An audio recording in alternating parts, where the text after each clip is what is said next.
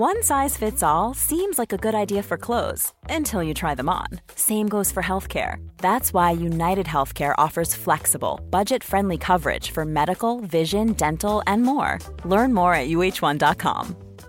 This is Paige, the co-host of Giggly Squad, and I want to tell you about a company that I've been loving, Olive & June. Olive & June gives you everything that you need for a salon-quality manicure in one box. And if you break it down, it really comes out to $2 a manicure, which is absolutely insane. It's also so easy to get salon-worthy nails at home with Olive & June. The difference between how your nails used to look when you did them yourself and now with the Mani system is a complete game changer. The best thing about Olive & June, too, is it's a quick dry. Dries in about 1 minute, lasts for 5 days, and full coverage in up to 1 to 2 coats. Visit oliveandjune.com/perfectmani20 for 20% off your first system. That's oliveandjune.com/perfectmani20 for 20% off your first system.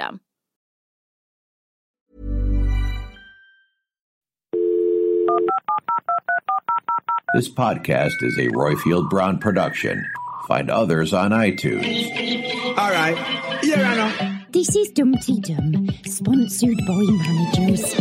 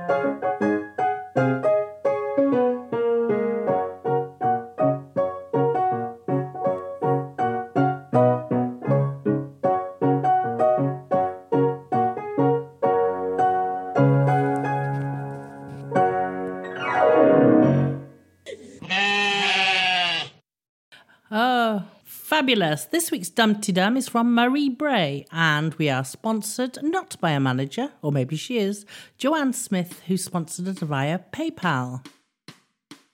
This is Dumpty Dum, a show about the reality docudrama that is centred on Ambridge in the heart of the Midlands.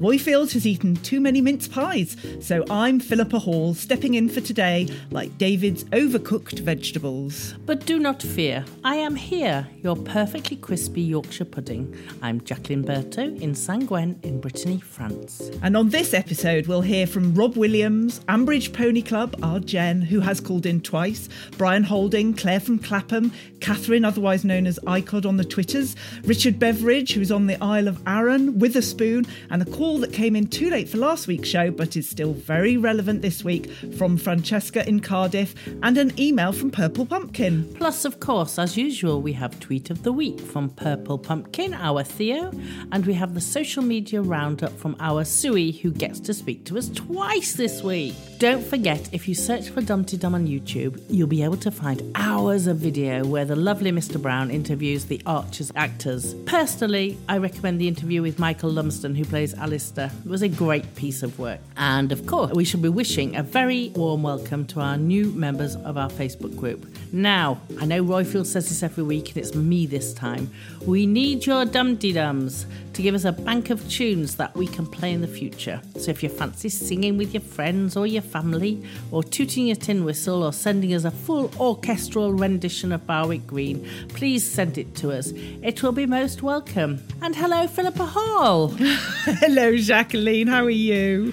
I'm fine. I'm just recovering from my whirlwind trip to London, which I managed to pick up a cold, but hey-ho. How lovely to have you back. Welcome back to Dumpty Dum Towers. Thank you. Do you know there are some important, very important topics that we need to discuss before we hear from Sue and the all-important caller-inners? The first one is, so, and I know you're a sweet fan, you like cake, etc. So where do you stand on the scone gate? Jam or cream first? I'm sorry, it's got to be the jam first and then the cream, because otherwise how can you tower enough cream on the top of the jam? It's just not practical. My argument completely. You see, Royfield, now you've got two Dumpty Dum hosts against you. And I think actually 70% of his poll that he did a few weeks ago. But the story continues, and there's a great thread on the Facebook page about an American, forgive me, I've forgotten your name, who did the experiment, making scones and piling cream and jam. Yes. Yeah, fabulous. I just love the fact that what's important for 2022? How do you eat your scone? Absolutely, it's a cliffhanger and something we must all vote immediately. So how is this week in Ambridge for you, Philippa? Well, it's not what I expected from the week. Normally, the week before New Year's Day, there's a sort of a cliffhanger building up, and I'm, getting really excited and insisting that I listen to Sunday evening's episode. And of course, it was Kerry Davis's writing, which is always super, but I don't know. If the cliffhanger is the proposal, then I'm going to need a lot of scones to recover from. They're definitely playing that one out, aren't they? There's been a bitty week, hasn't it? But I keep saying that. I said that for about the last 3 weeks. Definitely lots of funny stories. And I think Brian, later on, Boogie Squires, expresses my sentiments exactly. But before we continue our chat, let's look at the week in Ambridge from our Suey, Queen or Tart.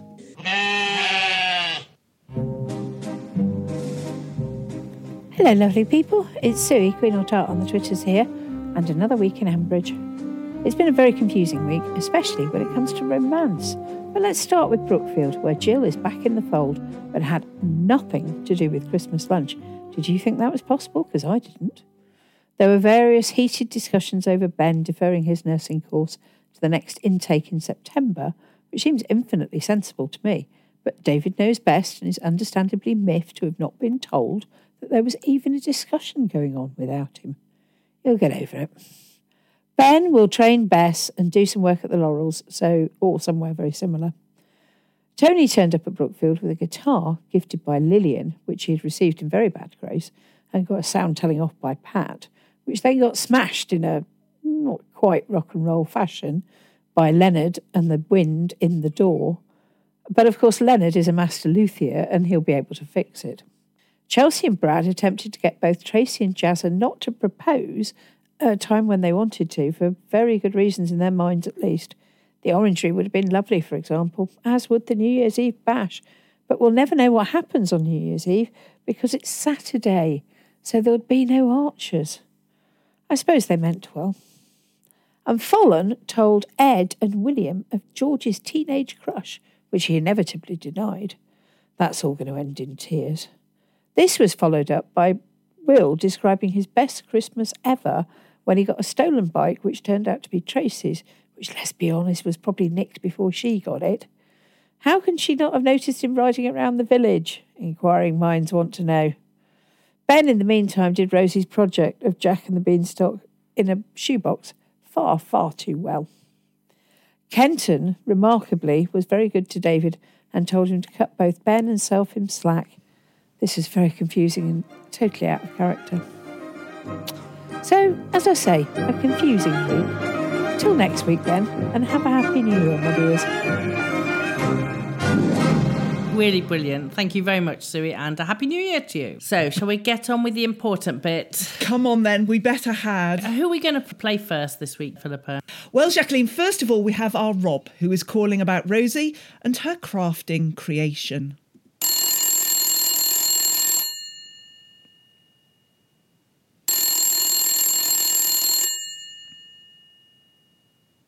Hello, Ambridge 3962. Hello, Dumpty Dummers around the world. Indeed, hello and a Happy New Year to you all. How nice it is to hear Philippa again. Could this be a foreshadowing of future events? Royfield did say that his renewed tenure would only be temporary. Could Dumpty Dum's future lie in the hands of Philippa and Jacqueline? Are we seeing the dawning of the age of Philacqueline? But back to Ambridge. This seems to be the silly season for script writers, but one thread did resonate for me. It was the Rosie's homework bit and the dilemma regarding how much help the adults, well, Ben and Pip, should give. It reminded me of a competition when I was in primary school way back in the last millennium. It was a cake-making competition. My entry was a simple sponge cake with a layer of jam in the middle and covered in white icing. It was decorated in a multicoloured polka dot pattern made up by the addition of a packet of Smarties. All the entries were lined up in the school hall, and I was blown away by the standard of the other entries. Surprisingly enough, though, I won. To this day, I remember that the prize was a box of Quality Street. My mother said that I probably won because my cake looked like it had actually been made by me. The irony is that the only contact I'd had with that cake was handing the box over to the teacher before the competition. I do appreciate that the moral of this story may be a wee bit confused. Still, here's to an interesting, in a good way, 2023. Take care. Yeah, I like that, Rob. But I'm sorry, it could be Jackie-per rather than Phalacaline. Phalacaline is too close to other words.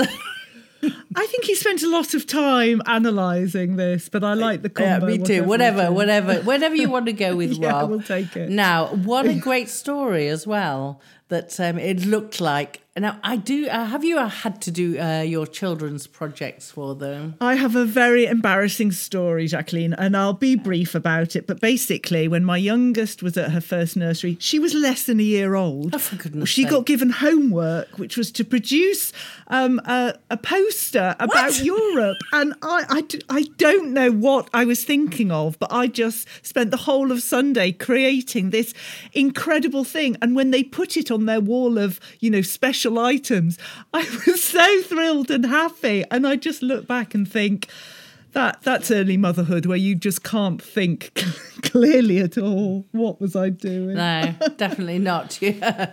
Well, I have to say that about 10 years ago, when my now 21-year-old was doing her project, the French school system changed, and to get through your brevet, which is the equivalent of GCSEs but not really, they put in a lot of connected courses where you had to do your maths, your art, your science and everything. It was all connected. And so in history, we made a book about some Breton people during the First World War and during the Second World War with all the Marquis, the resistance people. And so she had to make, and it was a we. I'll tell you what, I've never worked so hard in my life.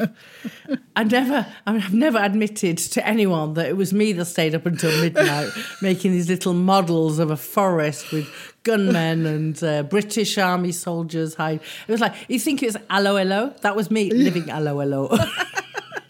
Oh, I've done terrible things. I've written thank you letters when the kids were much younger using my left hand so it looked like their handwriting and all sorts. But why would a school give a young child homework and not expect the parents to do it? It's just I think we can safely say our Pip isn't a helicopter parent. She's not doing what I did. She is.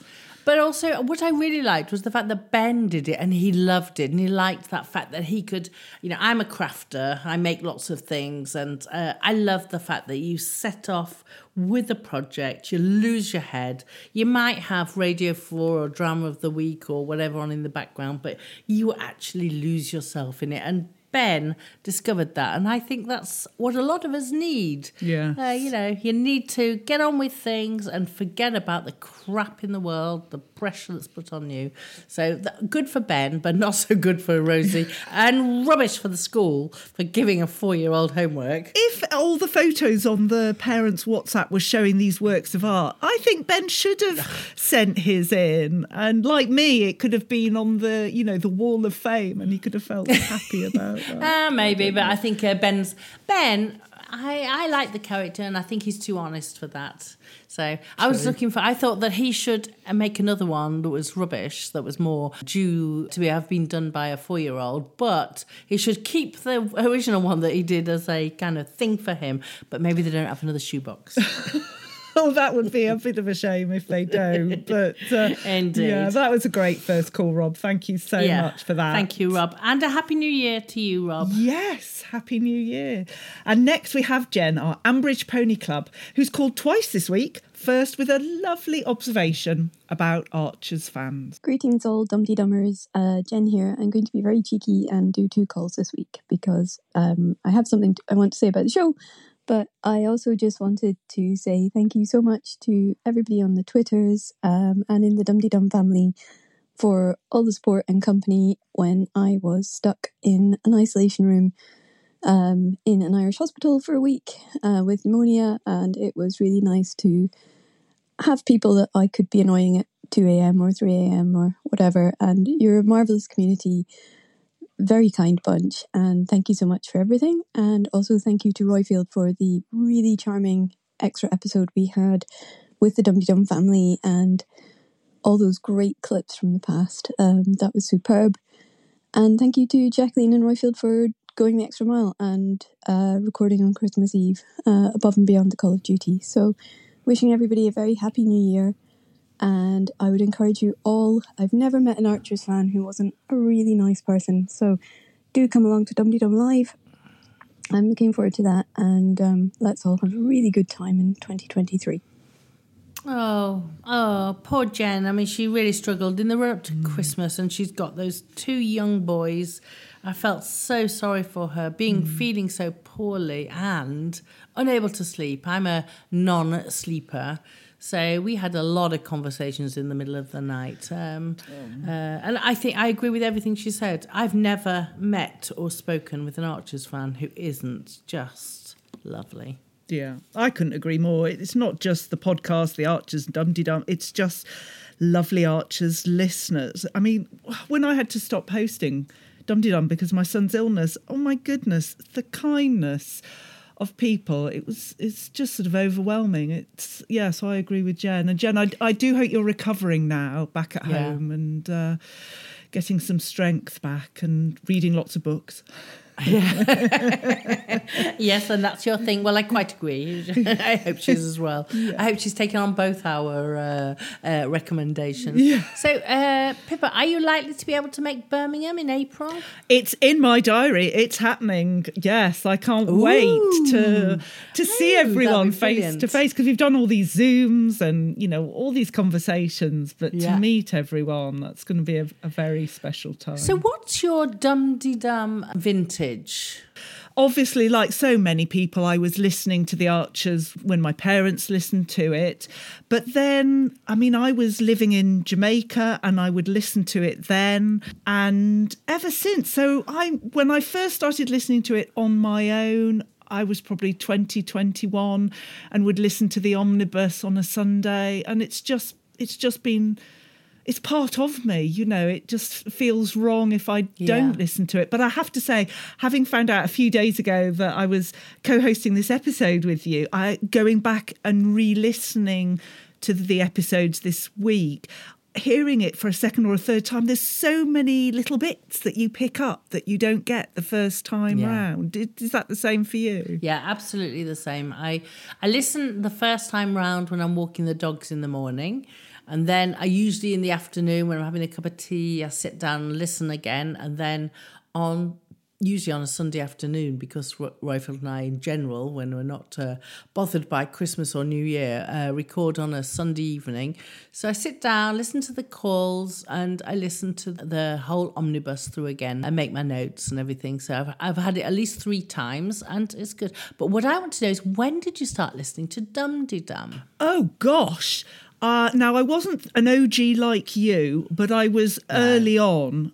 It wasn't episode 1, but it was early on. I started calling in fairly early on as well. It was a good few years before I started co-hosting. So, yeah, Dum-Dee-Dum has been important to me for a long time. But were you episode 1 or episode 2 you started? Well, in fact, episode 2, I found it. Obviously, I then listened to episode 1. And I remember exactly where I was in February 2017. as I was driving along the M11 in the UK, and I listened to Dum Dee Dum, and our lovely Millie Bell, the much loved and much missed Millie Bell, said she did the social media roundup, and she said, and Jacqueline Berthaud. Oh, I was so excited that I'd made the airwaves. So, you know, I do have a long history with Dum Dee Dum, and I have to say because I'm a complete Archers fan, but I'm also a complete fan of Dum Dee Dum, and I just love the fact that Roy Fields and people like you have given me the chance to do this podcast. You know, it's just brilliant. When you first started doing it earlier this year, it was May, wasn't it? As you May, said, yeah. Was it what you imagined when you actually sat down and started recording? Well, I don't know, because I've had lots of conversations with Roy Field over the years, and Roy Field called me a couple of times when my daughter died, and I was stuck in York in a little house in a lockdown. Roy Field and I spoke, and I've always had lots of ideas of things about sponsorship and all the rest of it. And just when I started doing Dum Dee Dum, apart from the several problems we had with internet connections and things, Roy Field is like talking to an old mate. I feel like I've known him all my life. He's such an easy guy to talk to. Yeah. And so, you know, it just flows for me. And I do waffle. Sorry, I'm waffling now, aren't I? Yeah, but I'm in charge of editing this week, not Roy Field, so it's staying in, it's fine. And one of the things, you know, going back to Jen's call, I mean, I love the contact that I've had with Jen. She's such an interesting person. But also, I have to say, the Dum Dee Dum family, for me, in the last 2 years, have kept me sane. The people have kept me thinking positive, kept me thinking, you know, we're all with you. We all struggle. Lots of people have tears in their lives. And, you know, I can't help it. I'm sorry. I know I kind of seem to always come back to it, but it's something that's been very big to me. So the Dum Dee Dum family for me is, you know, so close, so people you've never met, but they're my real brothers and sisters. So, and I can't wait until April. Well, and as any family, we're there in the good and the bad. Absolutely. To, you know, celebrate or commiserate. Absolutely. It's what it's all about. It's lovely. But yeah, so thank you, Jen, for that call. Yeah, brilliant. And now we have a call from Brian, who is thinking it has all gone a bit weird over Christmas. Hello all, it's Brian. Happy New Year to everybody. I missed the first few episodes this week, but I've caught up now. And I have to say, there is an awful lot of plot threads going on this week. I had trouble keeping up with it all. You got Tony and his guitar. You got Brad and Chelsea on the proposal or non-proposal. We've got the George and his crush on Fallon, or not crushing Fallon, but probably crushing Fallon on Fallon. Jill and back at Brookfield. The end of the Coatgate business. It's all a lot of things, but nothing very much of substance. Yeah, I said last week everything seems to go a bit weird over Christmas with the storylines. Case in point on the Tony and his guitar business, I thought, they've given the guitar to Tony, which he didn't really want. He's giving it to David at the end of that storyline. No, Leonard smashes it, so he's going to now got to fix it, which is another thread to go through. Yeah, it's all very odd. But, yeah, it's been an exhausting week. Hopefully things will settle down into the new year. But I think that's all I've got to say, really. Have a lovely new year, everybody. And I'll speak to you again soon. Bye. Yeah, Happy New Year, Brian, and thank you for that. Yeah, I agree. It's all a bit weird. I dislike this week between Christmas and New Year, and I think there's bitty stories, too many little stories. And as you said earlier, Philippa, yeah, we're waiting for something big, but will it happen? Yeah, again, I agree with you, with Brian. And Brian, thank you for that call. It's lovely to hear from you. What is going on with this proposal? I mean, why do they think it's a good idea to talk Tracy out of marriage in the thought that then she'll accept a wedding proposal? It defies belief. I do think that this is my idea of what's going to happen for New Year's Day when we tune in to listen to it on Sunday evening, that Brad and Chelsea are going to have to, I don't know, get some fairy lights out and arrange a way of getting Tracy and Jazza together and sort of getting them both to propose. It's going to be cringy, but I think they're going to have to get involved because they've made such a mess of it. I just don't understand what they're thinking. Yeah, I agree. It's all very cringy, and it's just the kind of, oh gosh, where are they coming from? Yeah.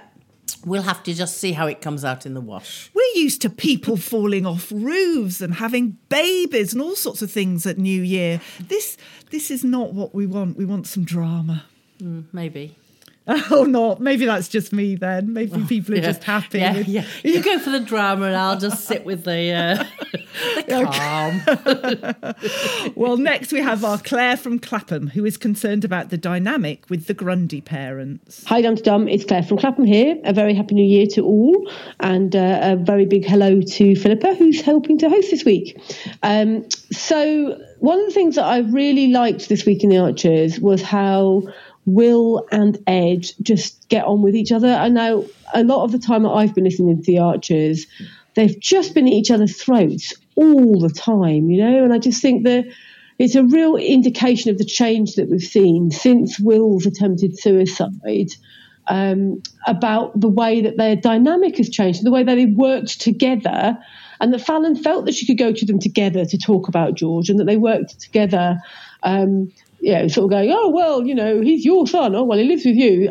But, basically, there's a time when they would have been very bolshy about being the person who's the kind of key person in George's life, whatever. But now they're so much better at supporting each other and getting on with each other, and Ed's being encouraging to Will about doing his Christmas story for the Chronicles and so on. I thought that was all really lovely and just goes to show how relationships can get better over time.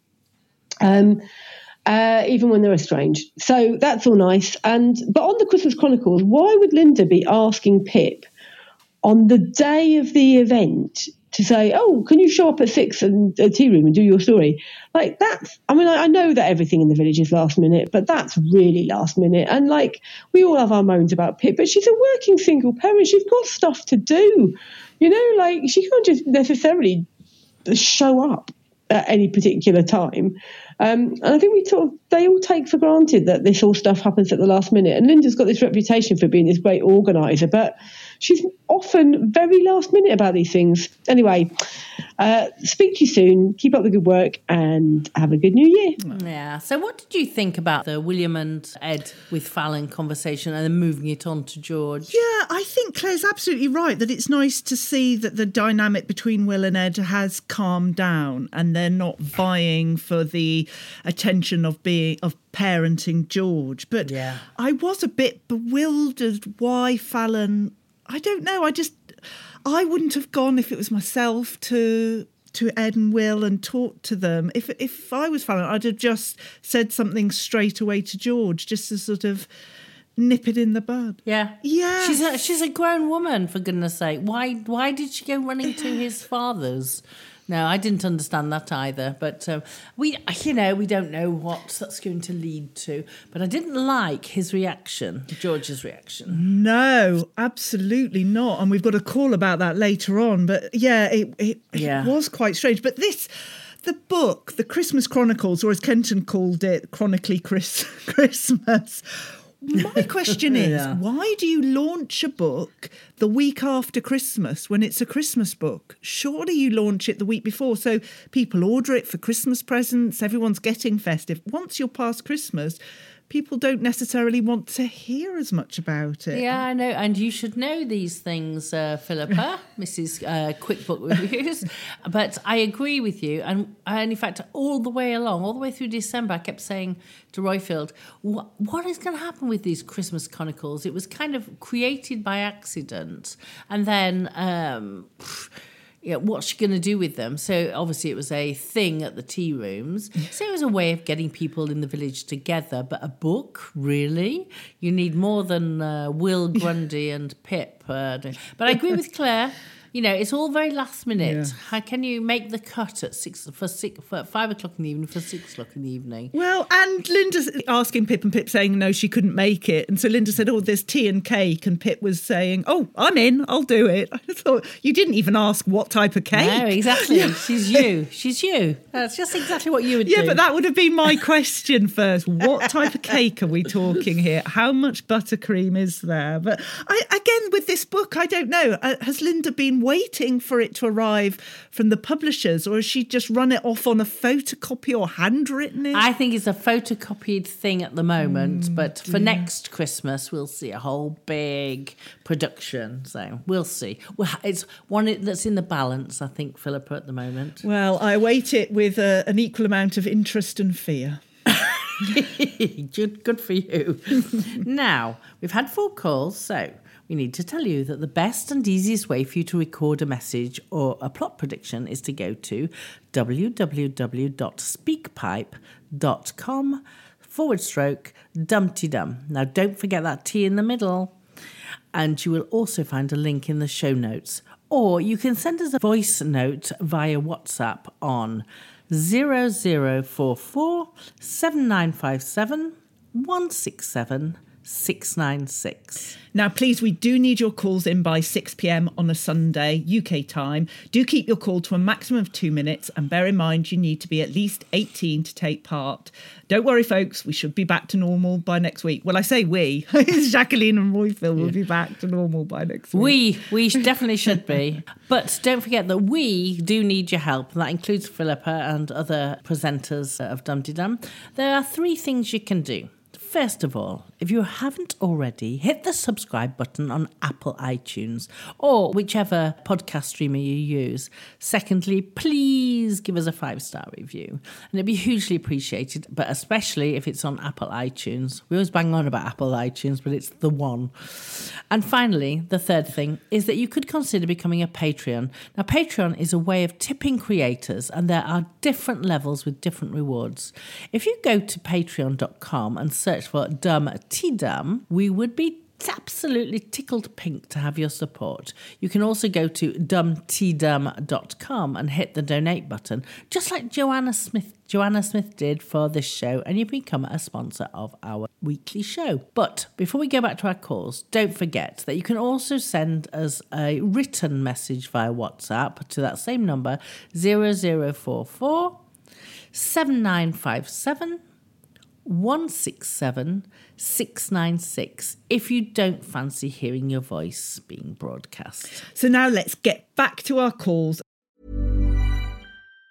Planning for your next trip? Elevate your travel style with Quince. Quince has all the jet-setting essentials you'll want for your next getaway, like European linen, premium luggage options, buttery soft Italian leather bags, and so much more. And it's all priced at 50 to 80% less than similar brands. Plus, Quince only works with factories that use safe and ethical manufacturing practices. Pack your bags with high-quality essentials you'll be wearing for vacations to come with Quince. Go to quince.com/trip for free shipping and 365-day returns. Hi, I'm Daniel, founder of Pretty Litter. Did you know cats tend to hide symptoms of sickness and pain? I learned this the hard way after losing my cat, Gingy. So I created Pretty Litter, a health monitoring litter that helps detect early signs of illness by changing colors, saving you money and potentially your cat's life. Pretty Litter is veterinarian developed, and it's the easiest way to keep tabs on your fur baby's health right at home. Go to prettylitter.com and use code ACAST for 20% off your first order and a free cat toy. Terms and conditions apply. See site for details. Mom deserves the best, and there's no better place to shop for Mother's Day than Whole Foods Market. They're your destination for unbeatable savings, from premium gifts to show-stopping flowers and irresistible desserts. Start by saving 33% with Prime on all body care and candles. Then get a 15-stem bunch of tulips for just $9.99 each with Prime. Round out Mom's menu with festive rosé, irresistible berry chantilly cake, and more special treats. Come celebrate Mother's Day at Whole Foods Market.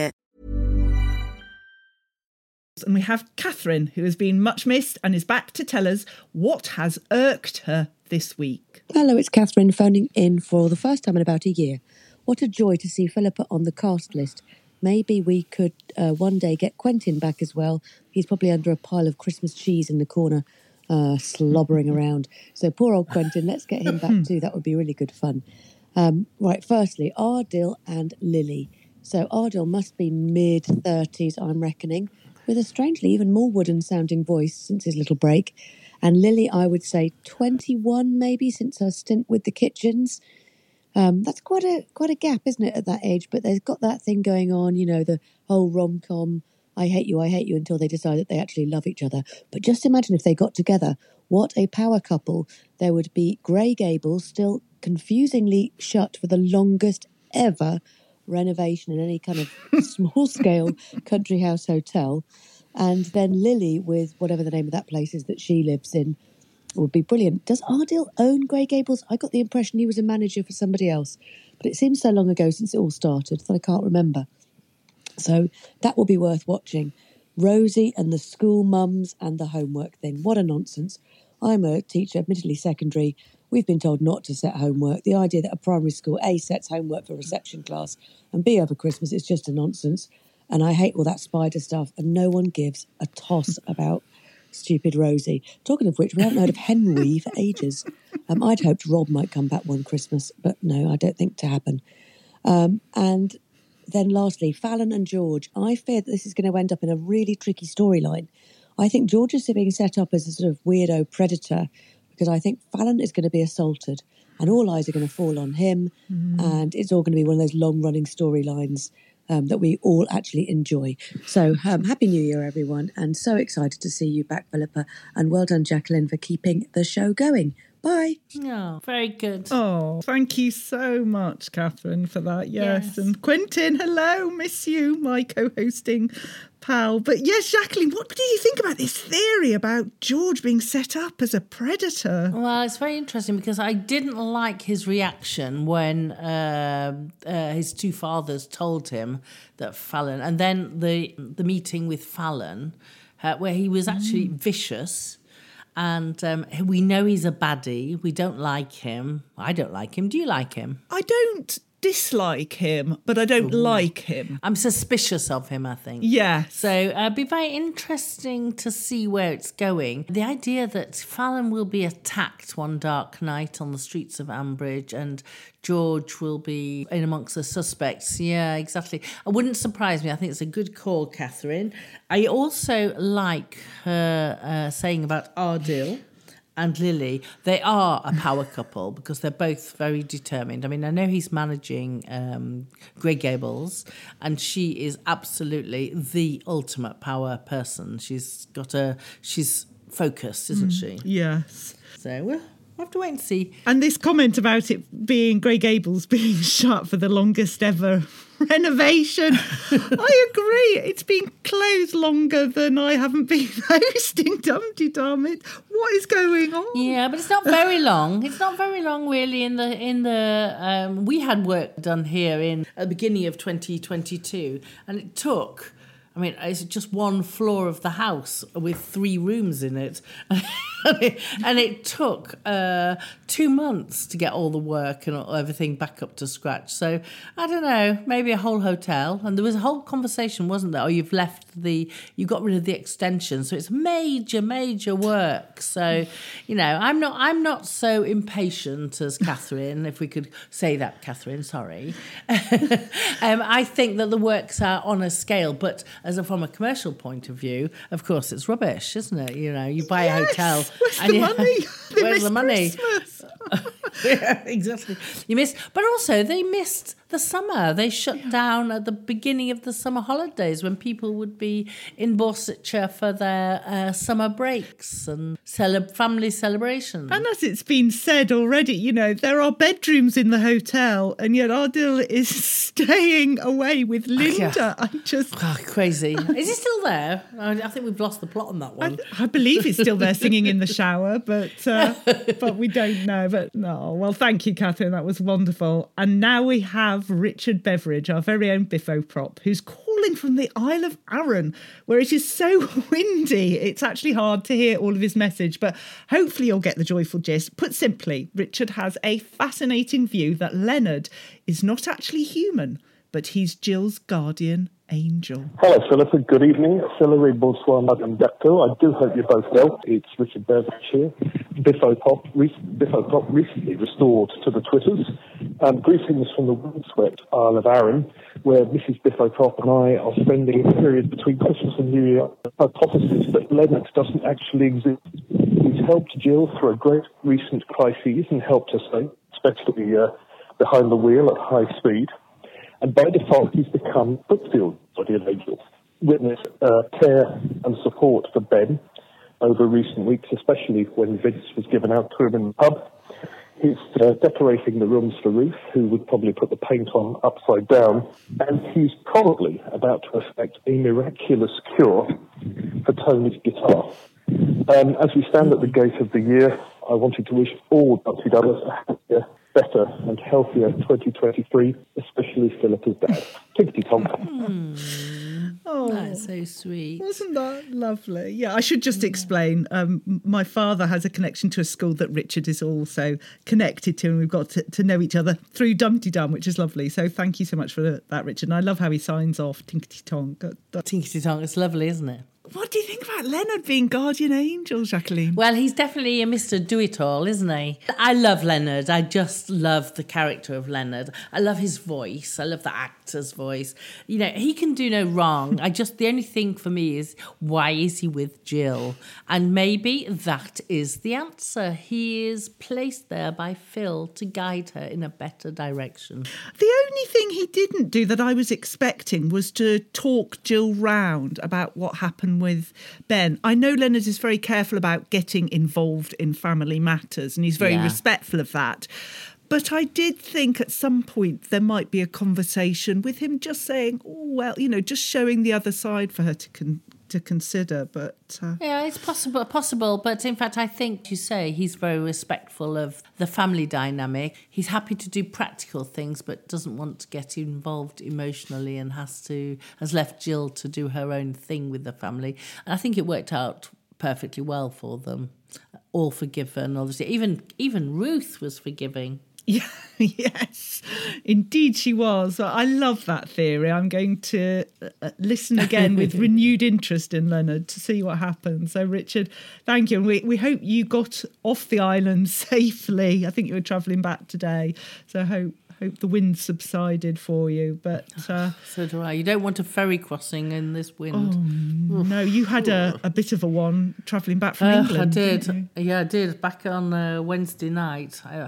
I struggled in September with a ferry crossing, and I thought, oh God, that must be the worst ever. Oh no. No. I'm never travelling between Christmas and New Year ever again. So there we go. Oh dear. Well, with all that's been going on with Ben and the Brookfield gang, I think we really need to call on the professionals. And who better than Witherspoon, our highly qualified psychiatrist. Hey baby, I hear the blues are calling, tossed salads and scrambled eggs. Mercy. Greetings, Philippa, Jacqueline, and all Dumpty Dummers around the world. It's Witherspoon and Angus Haggis here. A happy new year to all. I need to have a word with Rosie's kindergarten teacher, and while I'm at it, with the scriptwriters about child development. 4 to 5-year-olds are perfecting the ability to color in the lines and draw pictures of basic faces and bodies. How could they be expected to create complicated dioramas of fairy tales? I know this hopefully brief storyline was meant to poke fun of interfering parents and online local moms groups, but maybe wait until Rosie's a bit older to explore this. I do have a confession. When I was in 2nd grade, I believe, I had to create a diorama about Bambi. It included a beautiful figure of the aforementioned deer, and I received a top grade for it. But indeed, my father did most of the work, and I felt guilty about it for the past 56 years. This connects to Rosie's grandfather, David, and his own parenting skills. I like David, but he can be emotionally tone-deaf at times. On the other hand, what he and Ruth are going through is challenging. I definitely agree with Ben's decision to take a medical leave of absence from his studies. I've seen this situation and have recommended that course of action many times in my practice. In the interim, Ben working in an assisted living facility seems like a great idea. David is careening all over the place between overprotection and tough love. I would recommend, with Ben's permission, that David and Ruth talk with his counselor and/or psychiatrist for guidance about the best ways to support Ben through this. And I'll talk to you soon. Yeah, oh, what a good call. As always, very professional. Ben and the Brookfield gang, yeah, they really need to take on board the fact that Ben is being followed by some professionals and David in particular needs to take into account what the professionals are saying. It hadn't occurred to me that how important it would be for David and Ruth to sit down, as Witherspoon says, with Ben's permission, with Ben's counsellors. And yes, this makes complete sense, because then David might just understand. I was very offended when he was talking to Kenton about, Ruth wants Ben to do basket weaving and jigsaws. That's not... Me too. It's not what Ruth's saying at all. So, yeah... Witherspoon is right as always. I think the misunderstanding between David and the rest of the family is that he's thinking in his own little head and he's not communicating with Ruth. Him and Ruth, but that's an interesting point, isn't it? Where does that problem between Ruth and David, is that a deep source in their marriage, or is it just one of those things that, it's one of those things that irritates him now, or is this going to lead to deeper angst about their marriage for David? That's so interesting, because the explosion of the pregnancy with Chelsea and Ben was one thing, and then we've seen all these ripples already, and then if there are further ripples that then break up that marriage. I mean, when you've had a child go through such difficulties, it's bound to have an impact on the marriage. But, absolutely, then they could go for counselling themselves as a couple. There's so much that could be done. But as you say, David just doesn't see it. But in fact, I think I'm going to jump in and take a part of your script, because I think the next call is from Jen, our Ambridge Pony Club. She's back and she's focusing about David and his immeasurable failings, and we're kind of touching on that with our conversation now. You're absolutely right. Let's go to Jen now. Greetings, Jen here. Just wanted to call in on the Ben storyline. First and foremost, mental health problems are really common. I'm from a reasonably large family, rife with depression. I don't know a cousin who hasn't suffered from depression, including myself. My brother had very serious issues similar to Ben. We've had people with addiction. We've had people with all kinds of mental health issues. It's time that we just recognise that they are what they are. They're an illness. They're treatable. They're very common. They're difficult, You do need good care, you do need good support, but we just need to be more aware of what can be done, how to get help for our families, and get it all sorted out and stop being so stupid about it like David Archer. Ben, I am grateful that they've gone down the line where the support he got was fantastic. He got his nurse every day. He's so well that he sounds like he's swallowed a textbook. He completely understands his condition. He's advocating for himself. He's repairing all the relationships. He's teaching his family. It is a bit much that he's done that in a few weeks, though. I mean, one thing I do know about these things is it can take a lot of time to sort them out. And actually, going back to college in September sounds like a pretty fantastic result, David. The David attitude, I don't like how they've done that. I understand where they're coming from, that they want to show that there is stigma and prejudice and how wrong that is, and David's being the fool. So how is a young man with mental health issues meant to feel when they're listening to the Archers and they're listening to the story of Ben, and his father is basically suggesting that he should be locked up in the attic and can't be shown to the guests because he might say something crazy? I mean, there's actually so much stigma. I think they had a duty to show the characters responding to Ben in a matter-of-fact, positive, healthy way. But that's just my take on it. Very glad Ben's better. And I hope something happens to wake up David Archer to quite how appalling he's being. I 100% agree with everything that Jen said about David and his attitude.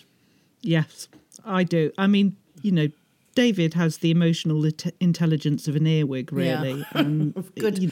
Good analogy. He's just old school, head down, keep going, keep busy, and it doesn't work. And although it makes me very angry to hear David saying all of that, in a way, I think it's useful to have it there so that people can see that view is wrong. And I hope that does help educate maybe other parents who are, going through it and maybe taking the wrong view on what their children are going through, or a friend, whatever. That I just hope it helps to highlight the wrong way of doing it and the right way. Because if it doesn't, then why is that in there? Very good. They're very, very relevant. And David said, when he was cooking the Christmas Day lunch, all it takes is planning an organisation. Yeah, it doesn't. Thank you. I'm very good at planning an organisation, but I can't cook for my life. So, it doesn't.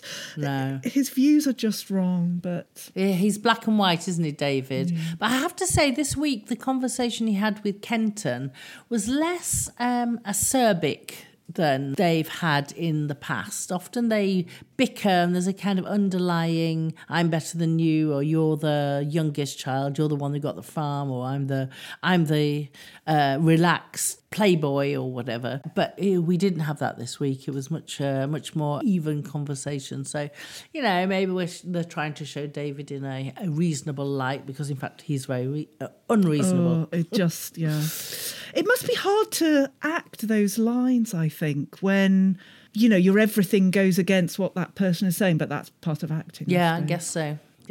Well, thank you so much, Jen. That was a superb second call from you. And on a lighter note, we had a call that came in a little late last week, but we were keen to still include it. Our Francesca hasn't called in for a while, but she's back with a very unique take on Ardil and his love interests. Hello. It's Francesca here in Cardiff. I haven't caller-in-a-rid for a while, but I've been listening lately to the Ardil and Lily storyline, and I thought to myself, didn't the last thing we hear from Ardil be that he was sniffing around Kirsty, and that Kirsty was also interested in him? So then it got me thinking, well, we haven't had a polyamory storyline on the Archers as far as I know.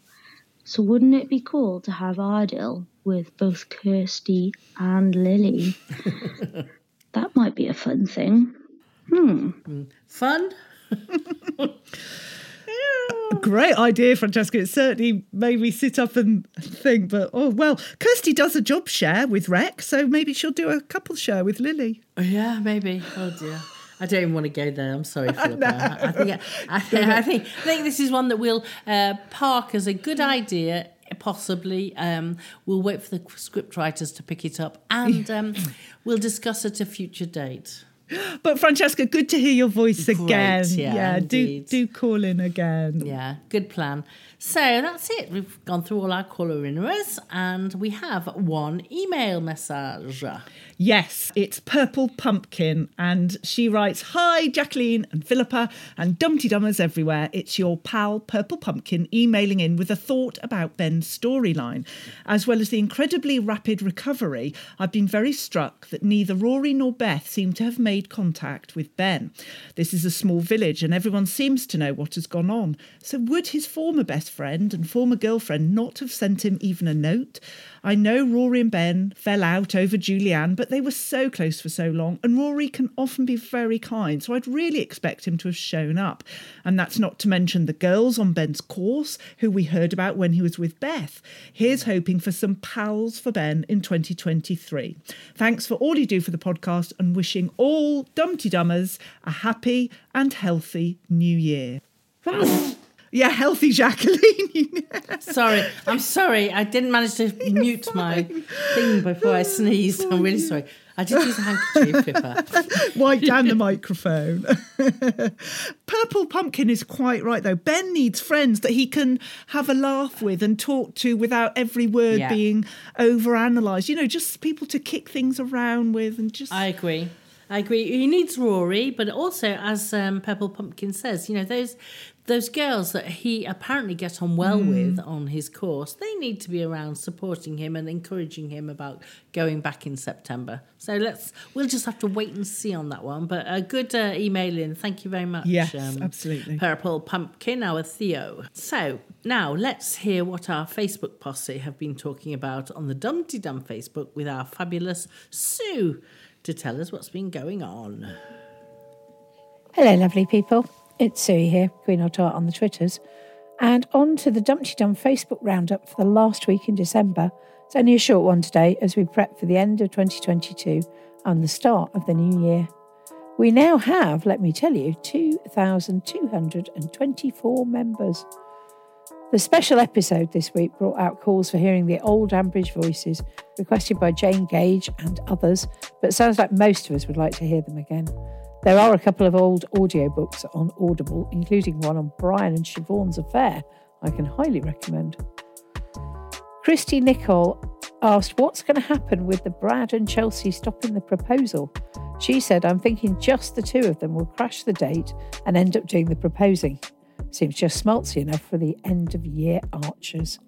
I do like Rob Williams' suggestion. I have a feeling that Jazza and Tracy may just have a touch of the real world about them and actually speak to each other and have twigged what's going on.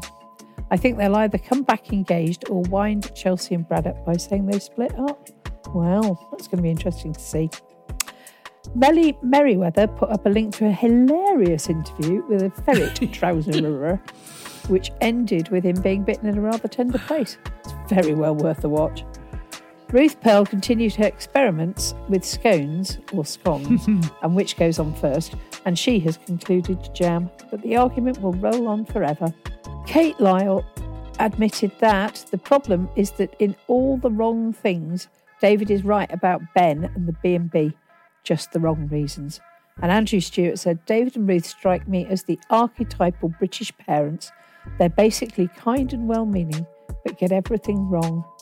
Is that a metaphor for life? Thanks everyone for your contributions this year, and I wish you all the very best for 2023. Oh, brilliant. Thank you, Sue. And that's great for, there are lots of conversations going on. So if anybody out there is not a member of the Facebook group, and I know lots of people don't do Facebook, but it's really worth joining Facebook, if only to join the Dum-de-Dum page, because there's lots of discussions. And that horrible video from BBC Sheffield about the wretched ferrets a la Grundy made me shudder. Can't stand anything like that. Did you see it? Do you know, I think that's the one thing on the Facebook group I haven't seen. I'm there all the time, so I don't know how I miss. I think my phone must automatically hide things like that from me, so I don't. You wouldn't like it, Philippa, I can tell you. No. But thank you to everyone who's posted their thoughts on the Dum-de-Dum Facebook group. And this week we have 3 lovely new members, so let's wish a very warm Dum-de-Dum welcome to Anne Stevenson, Kavita Pillay, and Drew Hamilton. Drew, I thought you were on before, but if you weren't on before, it's good to have you. I think he's a comer backerer. Oh, okay. Well, welcome back to the fold, Drew. Anyway, this week everyone has been too busy with the festivities to leave us a review, but there's always next week. Please don't say anything bad about me. Royfield will be back next week. You'll be fine. Anyway, we can be found on Twitter under the name of @Dum-de-Dum. We always include the Archers, capital T, capital A, hashtag, so the visually impaired can enjoy any Archers-based tweets. Also, that hashtag is your opening for the tweet-along, both in the evenings and during the omnibus. I can always be found at QuickBook Review with a 3, not a W, but Royfield is so over Twitter, so don't even go there. And I'm at Gilberto Sanguin. So please try and include @Dum-de-Dum in your tweet so more people get to see it, which helps to keep our community growing. And I think we're going over to Thea for Tweet of the Week. We are indeed. Hello, Philippa, Jacqueline and Dum-de-Dummers everywhere. It's Purple Pumpkin here with a selection of Tweets of the Week and one Toot of the Week. I must say Mastodon is not really taking over from Twitter yet. And personally, I'm hoping that with Mr. Musk stepping away from the Blue Bird, we might have Twitter back as a safe space for the Archers tweet-along, with all the old regulars back next week after the Christmas break. But first to Mastodon, where Molwyn at toot.wales tells us she really enjoyed a radio drama written by Katie Redford, who plays Lily Pargeter in The Archers. You can catch up with that. It's called Christmas Wings and is on BBC Sounds. On Twitter, there was a lot of speculation about why Ruth would think that David feels guilty about Nigel, when in fact he also killed Jethro Larkin, who I think was Clary's father, and also an unnamed badger, the latter definitely deliberately. Cosmo at Cosmo100 is the best source to follow for all long-term story recollections. Also on Twitter, Master Jack Archer at Titchener Baby, is keeping a lot of us amused over the group rounds of a World Cup of the Archers characters, with each group stage match represented by a fixed duration pole. At the time of writing, Chelsea is killing it in the Horrobin group, Group 3. And so to the Twitter medals, with thanks as ever to anyone who tags at Dumpty-Dum to make sure we see all the best tweets. In bronze position, it's newcomer at Bagwaller. Ruth and David say, Ben must find some work, but not that work, but also avoid work, while getting out in the world and also hiding away. Real parents say, we have no experience in this and no idea about what's good for our recently suicidal son. Shall we ask a professional? Oh, Bagwaller, I think you haven't been in Ambridge long enough. Paging Witherspoon. In silver, Sarah Mattox at Sarah_Mattox says, I hope George doesn't proposition his mother instead of Fallon. And in gold, it's our own Ambridge Pony Club at Jen J. Stephen. In the next episode, it turns out Leonard is an experienced life coach and family therapist. He sorts out David and Ruth while repairing the guitar and repainting the living room. I definitely leaned at Leonard in my life. That's it for this week. Hope to see you all in Twitter in 2023. Oh, thank you, Theo. That was brilliant, and I agree. I think I need a Leonard in my life. Do you, Philippa? Oh my goodness, the thought of having a guardian angel. I just love that. I mean, Leonard can't draw a picture. He's not very good at his painting. No, but if he can do walls, then that's fine. Yeah, exactly. We'll forgive him that. Yes. He'll be doing Rosie's project soon as well, you know. He'll have taken over the whole thing. He'll be doing the Milking as well, so, you know, he's here to stay. He's here to stay. Thank you, Phil, for sending him via Richard Beveridge. So don't forget, we are also on Instagram, and it's at Dumdy-Dum, so do follow us there. Thanks, as ever, to all our contributors and to our social media supremos, Shambridge for her voices, and to our podcasting godmother, Lucy V. Freeman. And so probably that's a wrap, but can I wish you a very, very happy new year, Philippa, to you and your family. Oh, thank you. What are you doing this evening? Do you do a party, or do you just pyjamas in front of the telly? Oh. Yeah, I'm not a late nighter. I'm a lark, not an owl. So I will be going to bed early. I'm not up to staying for midnight and all of that. So yeah. Of course, you have a podcast to edit before you can even go to bed tonight. Exactly. There'll be no New Year's Eve for me. It'll be editing it, but never mind. But Jacqueline, thank you so much for putting up with me this week. Putting up with you. It's you that's doing all the heavy lifting there with the editing. It's been an absolute delight to meet you for the first time and speak directly with you. I know we've messaged a lot in the past, especially about books, but I hope that we'll have the opportunity to meet in April with the Dumdy-Dum / Academic Archers meetup. And then we can both beat Royfield Brown to a pulp. Sounds good to me. Well, Happy New Year to you and yours, Jacqueline. Happy New Year to all the lovely Dumdy-Dummers. Thanks so much. Take care. Ditto.